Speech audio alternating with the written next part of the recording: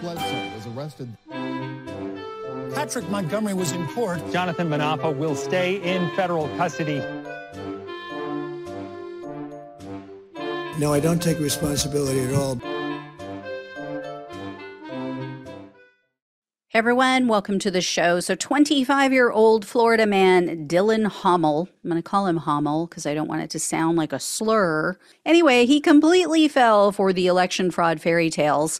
In December of 2020, he was posting about so-called fraud, and he said that it was an act of treason and an act of war. Those were direct quotes. And Homol wrote, quote, "These fraud-loving Democrats should be hung for treason." So Homol traveled to D.C. with his brother David, and they took PVC pipe with them to use as weapons. They also had on tactical vests, they wore goggles, because that's what you do when you go sightseeing in D.C. They clearly anticipated violence. So following Donald Trump's speech, he and his brother headed to the Capitol, and Homol was live streaming to Facebook as they were marching there, and he was heard and seen yelling that they were, quote, storming the Capitol building. And then they were, quote, counting the electorals in there right now, and we stormed it. Homol also told viewers, quote, "Cops ain't on our side, but they can't stop us all." So Homol quickly made his way to the front of the mob. He was directly in front of a line of police officers, and he was yelling at them. Homol was calling them bitches. He called them, quote, communist cops. Eventually, the mob became more violent, and then Homol took advantage of the chaos, and he pushed through the police line. So after he made it past the police line, he's behind the police, he raised his hands in the air, and he pumped his fists like he was celebrating. So shortly after that, the police line collapsed. And then Homol was seen on surveillance video illegally entering the building. This was around 2:45 p.m. So Homol moved to the second floor outside the U.S. Senate chamber.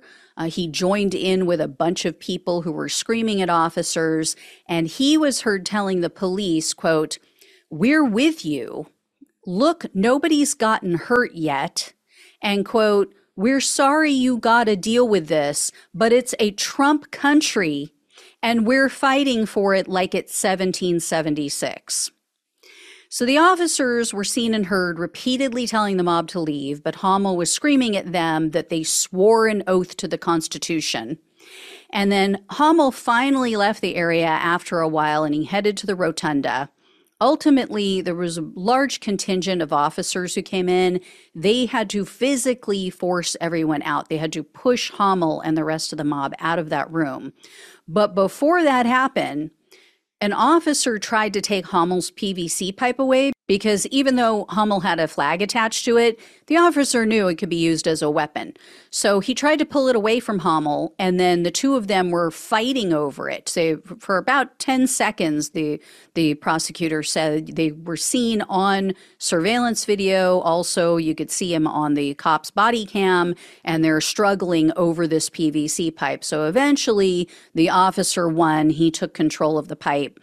And then Homol was forced out of the building, and he remained outside the Capitol for a while. And then he tried to push his way back into the building. He eventually moved away after he was sprayed with chemicals, but Homol remained on the Capitol grounds for some time after that. So following the Capitol attack, Homol messaged a bunch of people, and he referred to January 6th as, quote, absolutely legendary. And then Homol also spread conspiracy theories about what went down at the Capitol, of course. In one message, he said, quote, "The cops let us in, LMAO." And then in another one, he wrote, quote, "It's crazy how set up people can be. Nothing is wrong with it, but people can adjust clips the way they want to make people look bad."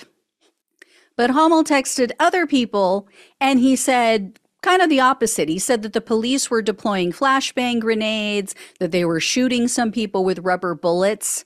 So, I guess after trying to keep the mob back, they just let everyone in. Is that what he's saying? So on January 28th of 2021, the FBI interviewed Homol, and he had all kinds of excuses for his crimes. He said that by the time he arrived at the Capitol, there weren't any barricades. He claimed that he didn't see much of anything going on outside or even inside the Capitol. And Homol said that the doors were wide open. No one was telling Trump's terrorists to leave when he got to the building, so he just thought they were being invited in. But then Homol also tried to say he was forced inside. So Homol was arrested on March 16th of 2021, and he was charged with obstructing an official proceeding, entering a restricted building or grounds, 2 counts of disorderly conduct, and parading or demonstrating in a Capitol. He refused a plea deal. He opted for a bench trial. And one day into the trial, he must have realized it wasn't going so great because he pleaded guilty to the parading charge. So Homol continually downplayed his actions during the trial. He told very obvious lies. So, for example, he said that he only pushed through the police line because people were pushing on him. And then he claimed, I wasn't celebrating when I was pumping my fists in the air, when I was, raising my arms up and clearly excited. He said he was holding his hands up because he wanted the police to know he wasn't a threat. And then Homol also told the judge that he didn't actually know what 1776 meant, even though he was repeatedly referencing 1776 on January 6th.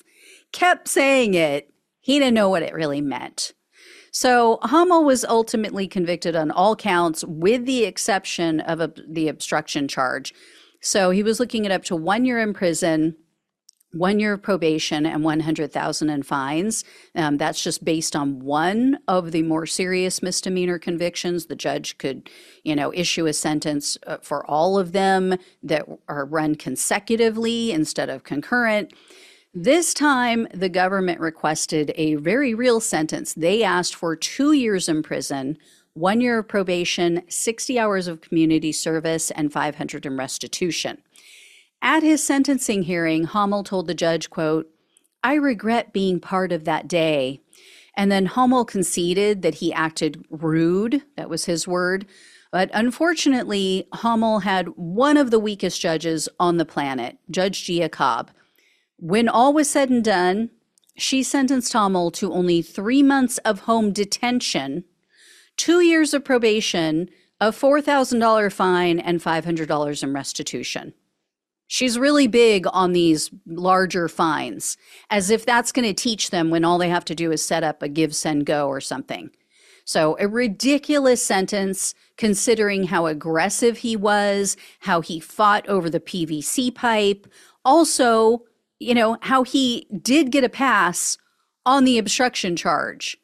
He said in advance when they were walking there that they were taking the Capitol because they were counting the electoral votes. So that shows intent. That has been the basis for the obstruction charge in all of these cases. That's been a through line. And she let him skate on that. And then she gives him this complete nothing of a sentence after he wastes the court's time and refuses a plea deal. She is an embarrassment. Seriously, and again, for anybody who hasn't heard me say this before, she is not a Trump appointee, she is a Biden appointee. He made some really awful decisions when it comes to judges. So I will let you know when I hear more. Thank you all so much for watching and listening. Please like, share, and subscribe. Please donate if you possibly can. Links are below in the description box on YouTube and the podcast. Love you all. Take care. Talk with you soon.